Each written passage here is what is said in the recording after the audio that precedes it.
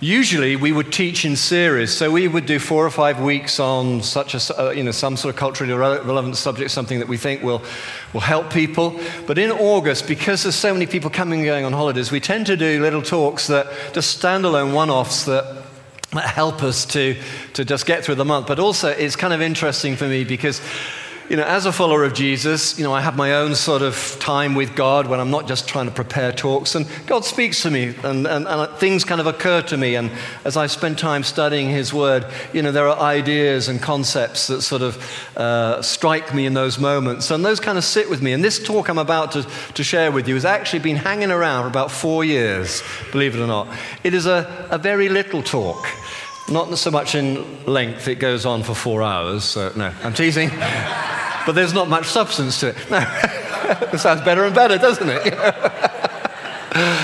But this is just something that struck me in my normal reading, and it's something I've chewed on, and I think I just really pray that this morning it kind of finds its mark, because there's something in this that intrigues me in these couple of readings I'm going to share with you this morning.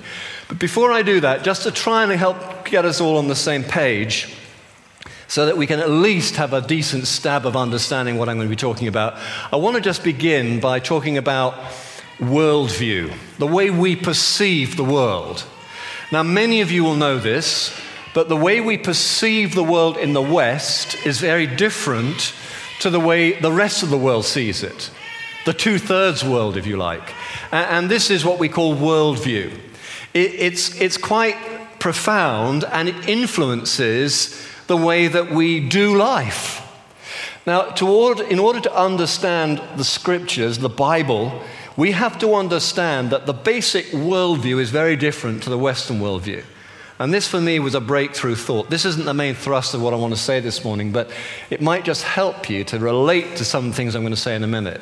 And basically, this is this, that in most of the world, not this world that we live in, but in most of the world, they see the world as subject to two kingdoms, if you like. The world of light and the world of darkness. The world of good and the world of evil. There's good spirits, there's bad spirits. There's good karma, there's bad karma. It's a two-pillar paradigm, if you like. And that's the way the world is perceived.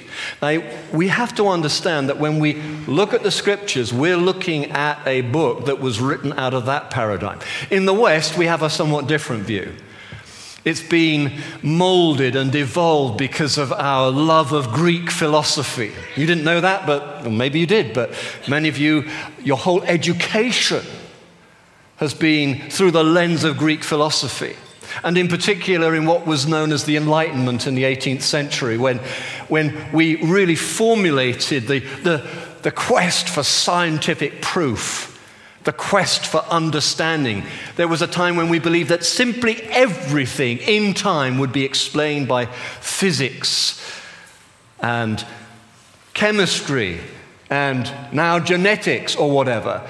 It's a two paradigm, it's a different world. And in fact, our worldview, when it comes to the bigger questions, is a 3-pillar paradigm. What do I mean by that? Well, first off, it's that we all know that there are good people out there. Who are they? Well, let's think. Mother Teresa, she's dead now, but she was good, wasn't she? Anybody disagree with that? Anybody agree with that? Yep. She was good, wasn't she? That's right. Then you've got maybe Gandhi. Maybe Gandhi was good. Maybe Martin Luther King. I don't know. Who would you put on your list? Maybe Victoria Beckham. Yay! There is this world of, is it celebrity? I don't know. But it's the world of the great and the good. And they're up there on a pedestal. And they live in that world of light. They live in that world of greatness. They live in that world of clarity and focus. Then, of course, there's the other end, the other spectrum. And of course, great names that occur to one out of the 20th century would be Adolf Hitler and Mussolini and, a whole host of serial killers. They're really the dark side. And that's not too difficult to see. Yeah, those people are truly evil. People who just, you think, how on earth could they have done that? So we've got the great and the good, and we've got the black and the evil and the dark. We know that side. But most of us, I said this was a three-pillar paradigm. We live in the middle. We live in the world of gray. Where is it good? Is it bad? Is it right? Is it wrong? It's all relative. It's whatever's good for you. It's all right as long as it doesn't hurt anybody. I'm leaving my wife, but I still love my kids. We justify all these kind of things. We have language for this. We live life in this way. That's how we in the West. That's how we do life. And it's very important to understand that the Bible does not do life that way. The Bible's view is shared with many historic religions, many historic philosophies, even ancient Greek philosophy, interestingly enough, some aspects and strains of it. We are in the minority. This worldview is only a couple of centuries old, 3 centuries old. It's the new boy on the block. It's tried and it's untested, but we live in this world. So I needed to say that to you so that when I read one or two of these stories, you don't just raise your eyebrows and think, what? I just don't, which is what I would have done 30 odd years ago. But you approach it with a little bit more, with a question mark. Interesting. I'd like to think about that. Because unless you do that, this talk will just go whoosh. So this little talk is called Who Are You? We've just dedicated these babies and we've not given them their names. Their parents gave them their names, but we've recognized them, we've honored them, we've spoken out their names, we've given thanks to God for them, all of those kind of things. And this morning, all of us here, maybe for a very brief time before we forget the names, we know these children. These children are known.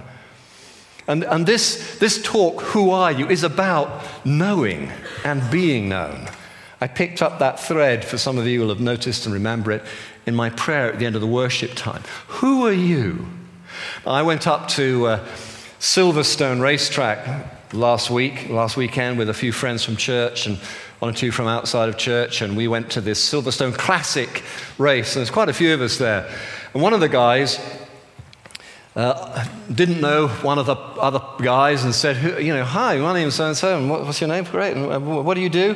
And this dear friend of mine, who's a friend of mine, doesn't come to this church, he just launched in a kind of a 20-minute monologue of not just what he did, but what he'd done, and how he did it, and how great it was, and how he met Mick Jagger once, and all this kind of thing. And anyway, I didn't know anything about this, but later on we're sat in the grandstand watching these classic cars racing by, and my other friend leant over me and said, I asked that fella who he was and what he did, and he told me. That's what is knowing kind of. And haven't we all been in those kind of situations where you've been at a barbecue, you've been at a party, you've been at a wedding or somebody, and you're standing in a line or something, and you turn to and say, hi, how are you? And you ask the wrong question. Ever been in that situation? And they tell you, oh my gosh, I just want to turn to someone and say, kill me, Beam me up, Scotty, do something. Rescue me, save me. Well, some of us, all of us maybe to some degree, we're not sure who we are. So we define ourselves by what we do. For men, it's typically the job we do. Yeah, I'm Chris and I'm an engineer. But for many women, it's the children, isn't it? The children. You may be a career woman, you may be a high flyer in the city, and then for all the right reasons, you choose to, it's your time in life to start your family, and you and your partner start the family, and then suddenly it's an amazing switcheroo. I've seen this in my daughters. They've been very, very focused on their careers. They've become great mothers, and their identity is then tied up in the children. The danger, of course, is you start living vicariously through them. You lose your own identity. You don't know who you are anymore because you're totally defined by the children. This question of who are you is an interesting one. And I want to say this right at the front end. God knows who you are. Not the way you want to present yourself, like my friend speaking to my other friend at Silverstone, but he knows who you really are. And that person, for many of us, the real me scares me, you know? And if you're honest, the real you probably, if not scares, causes you to despair. I sometimes despair of myself. I think, even before I became a Christian, there were times when I drove home after a day's work. I was in business, was very successful. And I'd done a good job, I'd done a good deal, and I'd drive home, and I didn't feel good about myself. And I would just shrug it off. And I usually would shrug it off, and I would say, well, I've got a family. I've got a family to think of. But even by my own set of values, such as they were in those days, and we all live by a set of values, whether we recognize them or not, even by my own set of values, I disappointed myself. But what I want you to hear up front is this, that God knows you. And he is kindly disposed towards you. Wow. Now that's the kind of friend I stumbled across 30 years ago. It changed my life. I found it hard to believe, but once I got it, it changed my life. And I found it to be true. I found him to be gracious, forgiving, and alive. So this talk is as much about that as it is about anything. Who are you? Sometimes that who are you can be turned into, have another edge to it, that question, who are you? It can be, who are you? I remember years and years ago, Fliss and myself, when we were in business, we took some business associates out to dinner, and we had our business in North Yorkshire. And there was a new kind of club restaurant that had opened up in Ilkley. And so we decided to go across there. And I had bought myself a very expensive Italian leather jacket. And it was kind of like a bomber jacket. It was like a motorbike jacket. It was kind of in the style of Harley Davidson, but it was Italian leather. It was, had all the look, but it was actually beautiful, a beautiful jacket. So, have I told you this story, by the way? I'm getting deja vu. This is scary. I'm like, okay. Anyway, so we arrive at this restaurant, and it is tipping down with rain. So I did what many of you would do. I said to my wife and my guests, I said, listen, I'll pull up here, double yellow line's a bit difficult. You bundle out, I'll go and park the car somewhere, and I'll come and find you. So that's what they all did. They all ran out, shot into this lovely new bar restaurant. I find somewhere to park, come to the door to this place, and there's 2 or 3, doormen, bouncers there. And I don't think anything of it. Anyway, I go through, and they say, off. I said, I beg your pardon? Get off. No greasers in this place. Now, some of you understand that language. Greasers was the 70s expression for motorbike boys. And I thought they were joking. I said, no, I'm not a greaser. My wife and business associates, get off down to the Cow and Calf with you. They honestly said that. Get off down to the Cow and Calf. It's seared on my memory even now. And I said, but my wife, get off down the pub down the road. No greasers in here. And I'm standing in the pouring rain, looking more and more like a drowned rat. And in the end, I had to send somebody in to find my wife, to find this friend. We had to go somewhere else. It was absolutely humiliating. Now, maybe you've had an experience like that. Rich, one of our staff here, and I went up to the Houses of Parliament about 3 or 4 weeks ago, and we were privileged to be invited to an early morning breakfast. There were about 400 guests, and it was called the National Prayer Breakfast. It was a huge deal. It was a great honor to be invited. All our regular people know that because I keep going on about it. Yep, I know. I'll probably go on about it until the day I die. My grandkids already know about it, and they're only 4 months, And Rich and I were invited up there, and we had to be there at 7 o'clock in the morning for security check-in. And as we walked up to the policemen that were on the security gate, I thought back to Ilkley. And as we were going down the line, the policeman was saying, who are you? And it wasn't, who are you? Or who are you? It was, who are you?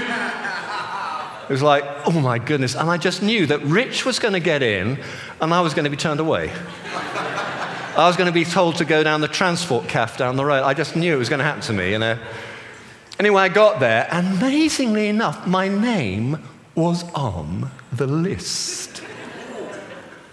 So suddenly I'm through, and I'm walking through the Houses of Parliament, and I'm saying hi to this Lord and that Lord, and shaking hands with this MP and all that kind of stuff. And it was a very posh do, but my name was on the list. The "who are you?"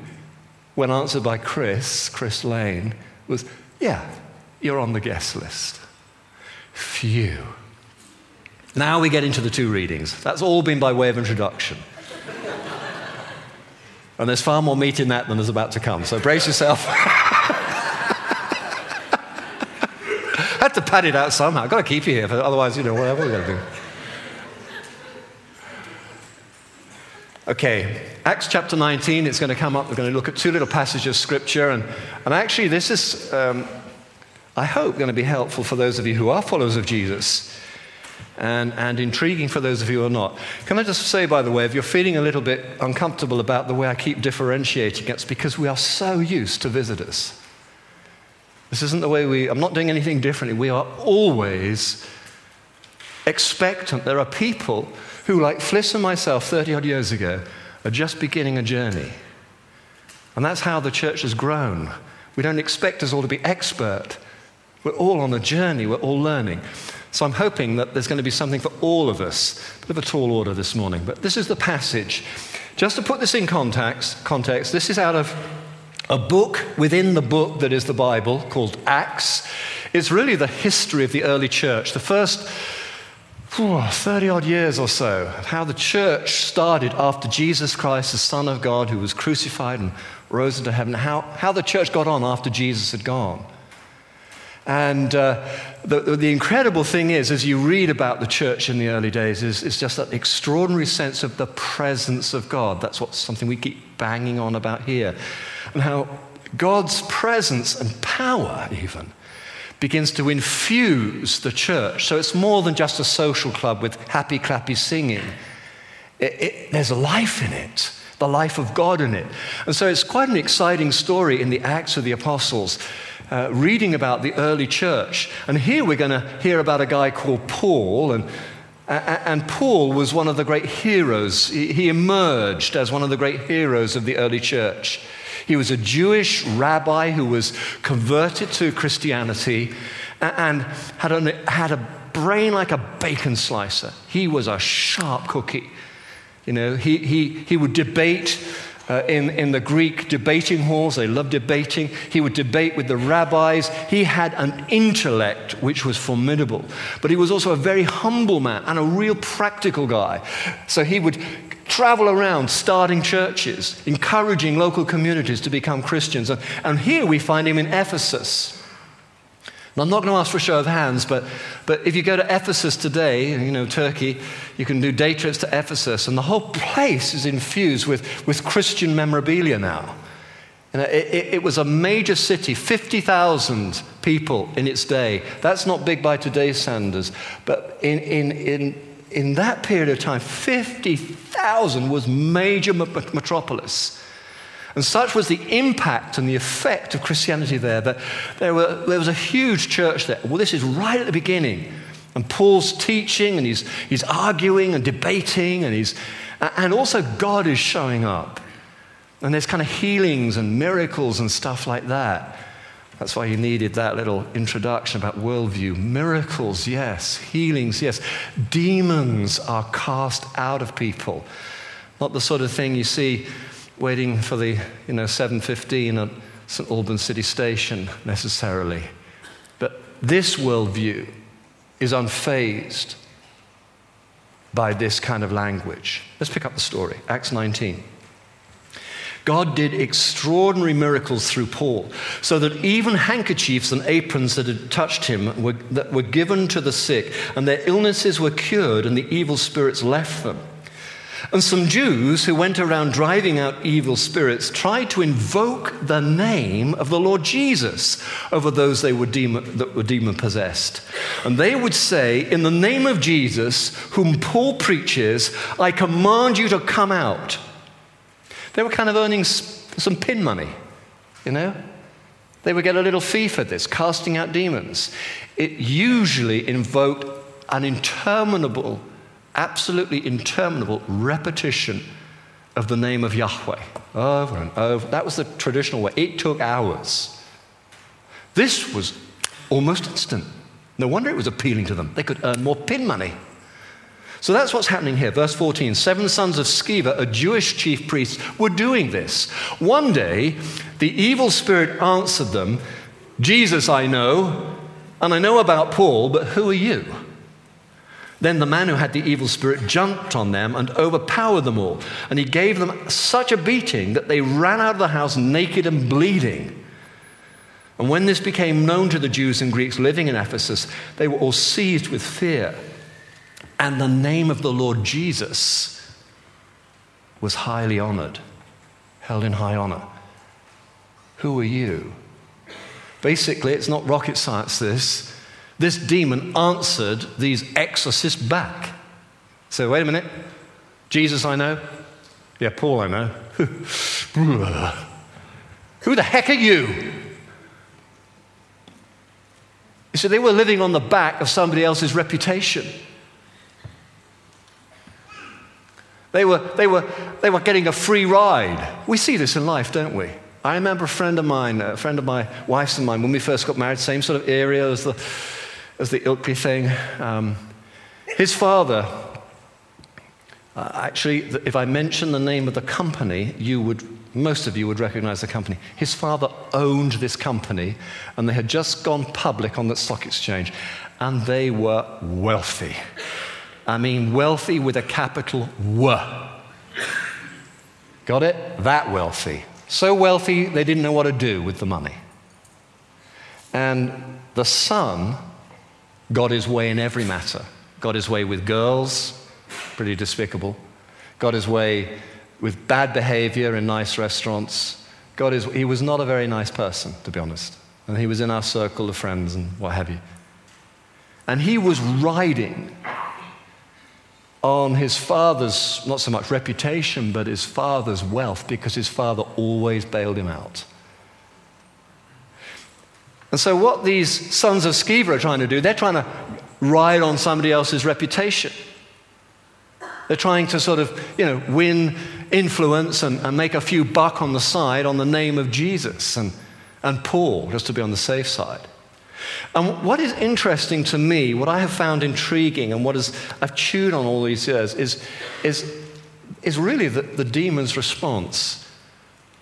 Because you see, I've always thought that praying for the sick, and that's something that we do here, we will offer prayer for the sick at the end of the service when most of you go for coffee.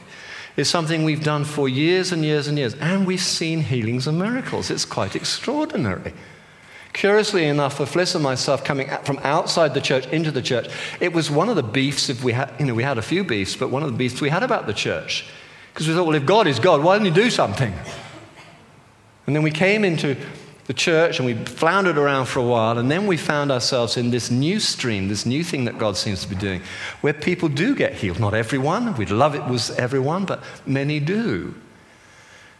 And so one of the things I found intriguing about this as I've tried to study this thing is I've realized that actually success in ministries like healing and deliverance and stuff like that is not so much about technique, even though we teach something here called the 5-step healing model. We have a high value on training. We have a whole training center that runs 3 times a year. We value training very, very highly. And yet what's clear from this statement, it's not about training. It's about who you know and who you're known by. You see, in the spirit world, this other world, there were heroes. There were people to avoid. Paul was one of them. But when these sons of Sceva turned up, these people who had just got along for the ride, then The demon said, you think I'm going to leave this guy just because you say so? Who the heck are you?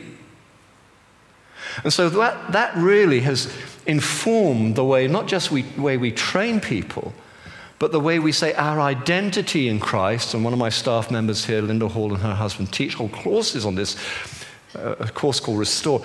Rediscovering our identity in Christ is of crucial importance. Isn't this right, Linda? Yeah.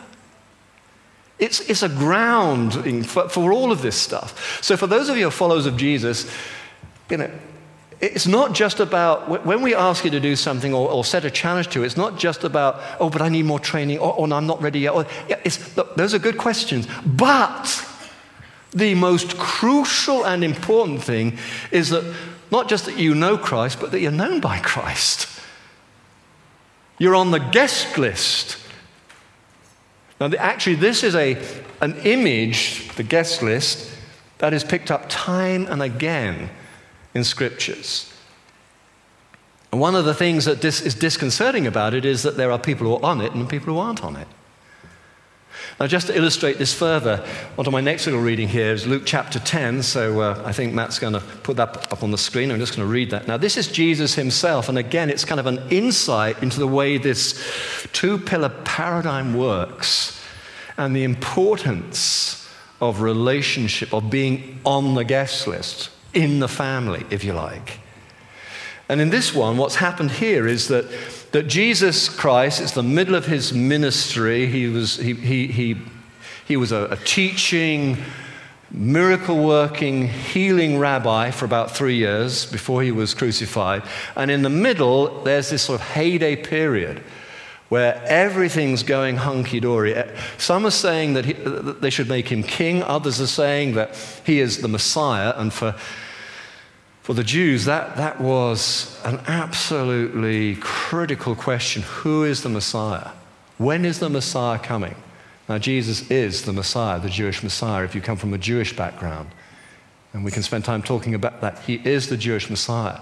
And people, because of the favor and the success that Jesus was having at this time, we're beginning to ask that question.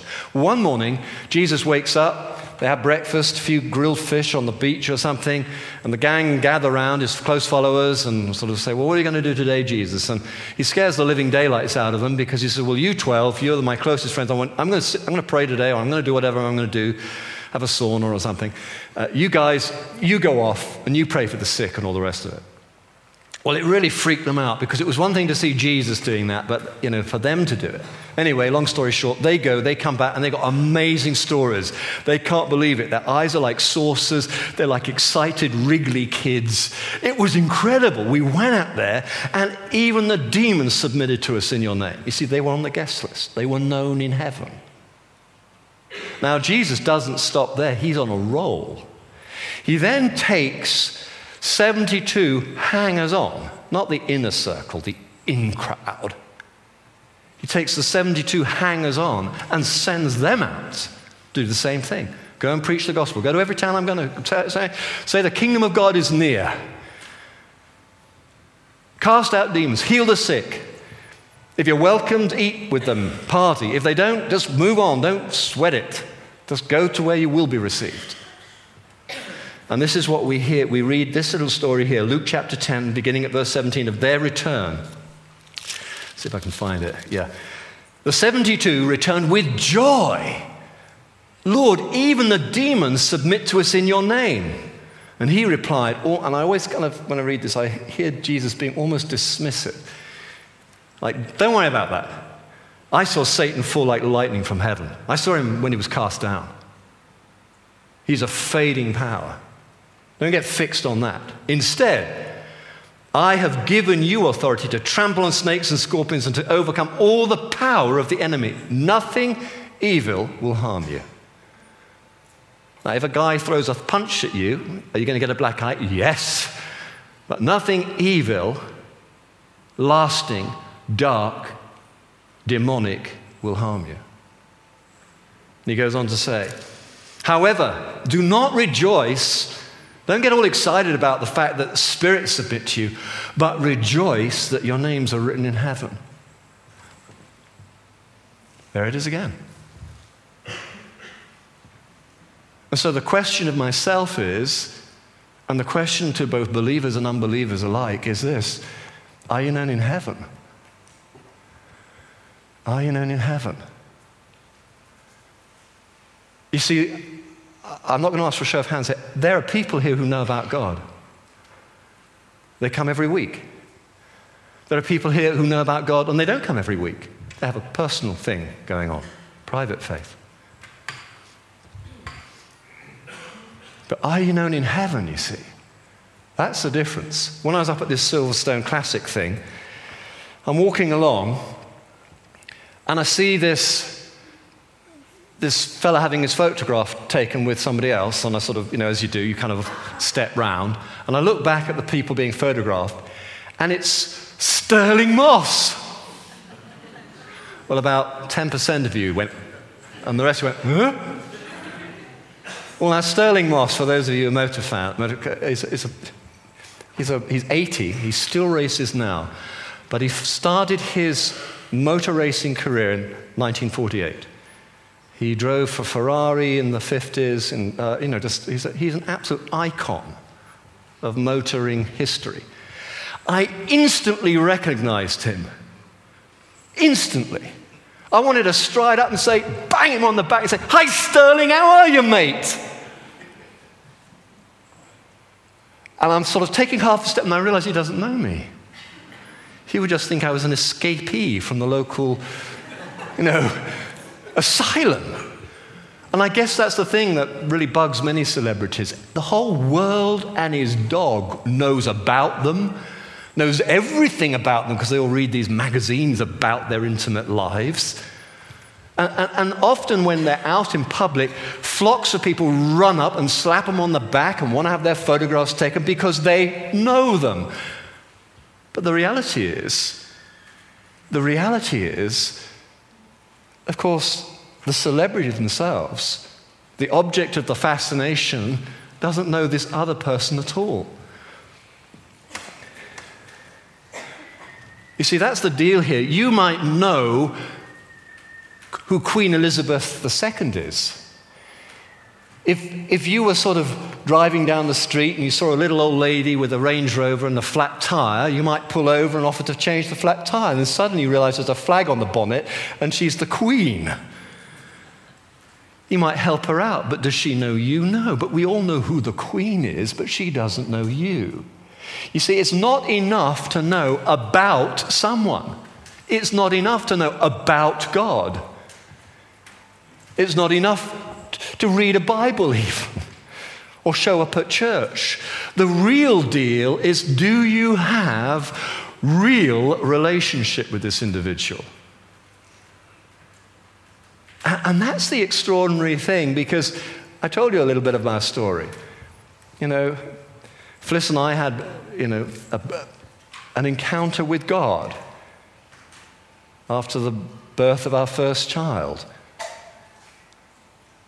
And did we not know about God before? Had we never been to a wedding? Had we been to a funeral? Had we, when I was part of the Scouts, had to go to colour parade? Of course. I wasn't raised a Christian, I wasn't raised religious, but I did these things. We all darken the church door occasionally and listen to someone like me wittering on interminably. But what Fliss and I discovered was actually this God is alive. He wants connection. He wants genuine and real connection. And so for those of you who are followers of Jesus, I want to say this to you. This makes me a little uncomfortable in myself. Are you known in heaven? Well, am I going to heaven? Yes, I am. But what's my reputation like in heaven? When Paul's name was mentioned, the demons in Ephesus went, "Oh, flipping heck, we don't like Paul very much." Have you, do the demons in this two-pillar paradigm shudder when they hear your name? Or do they say, "Oh, Chris Lane, always a big old softy, pay no attention to him"? I'm afraid that for many Christians, that's the deal. We don't scare anyone. Why? Because we just kind of muddle through life. We just sort of are indistinguishable from anyone else. There's no passion or fire, no self-sacrifice. Our biggest goal is to just get our kids through school, and there's nothing wrong in that, and retire to the golf course and cheap 2-for-1 dinner offers. Oh my gosh, that's terrible.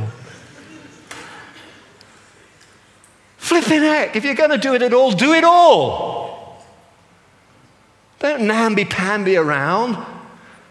You know, I'm just berating the Christians here, so if you're not a Christian, you can put your fingers in the air if you like, but come on, guys, come on. If we're going to do it at all, let's do it all. You know, the resources of heaven are at our disposal. What's needed is a little courage here. We need to step in and start mixing it up, setting captives free, feeding the poor. We're all trying to begin to do these things. Are you known in heaven? Do you have a reputation? If you were arrested, would there be enough evidence to convict you as a Christian? And for those of you who are looking in from the outside, kind of like, flip, gosh, when's it over?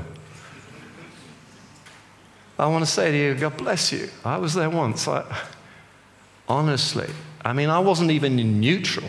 You're here. I would not darken a church's door. I actually had a problem with pastors, people like me. There was a reason for that. I felt hostility and antagonism towards them. I wasn't neutral. If there was time, I could tell you. There was a lot of baggage I had to get through to get to this. And I'm not there yet. But if you're not a follower of Jesus, speaking to you out of a very ancient 2-pillar paradigm that most of the world is still running on, I have to say to you, there is a welcome for you. In the halls of heaven, God is kindly disposed towards you. How long are you going to say thanks but no thanks?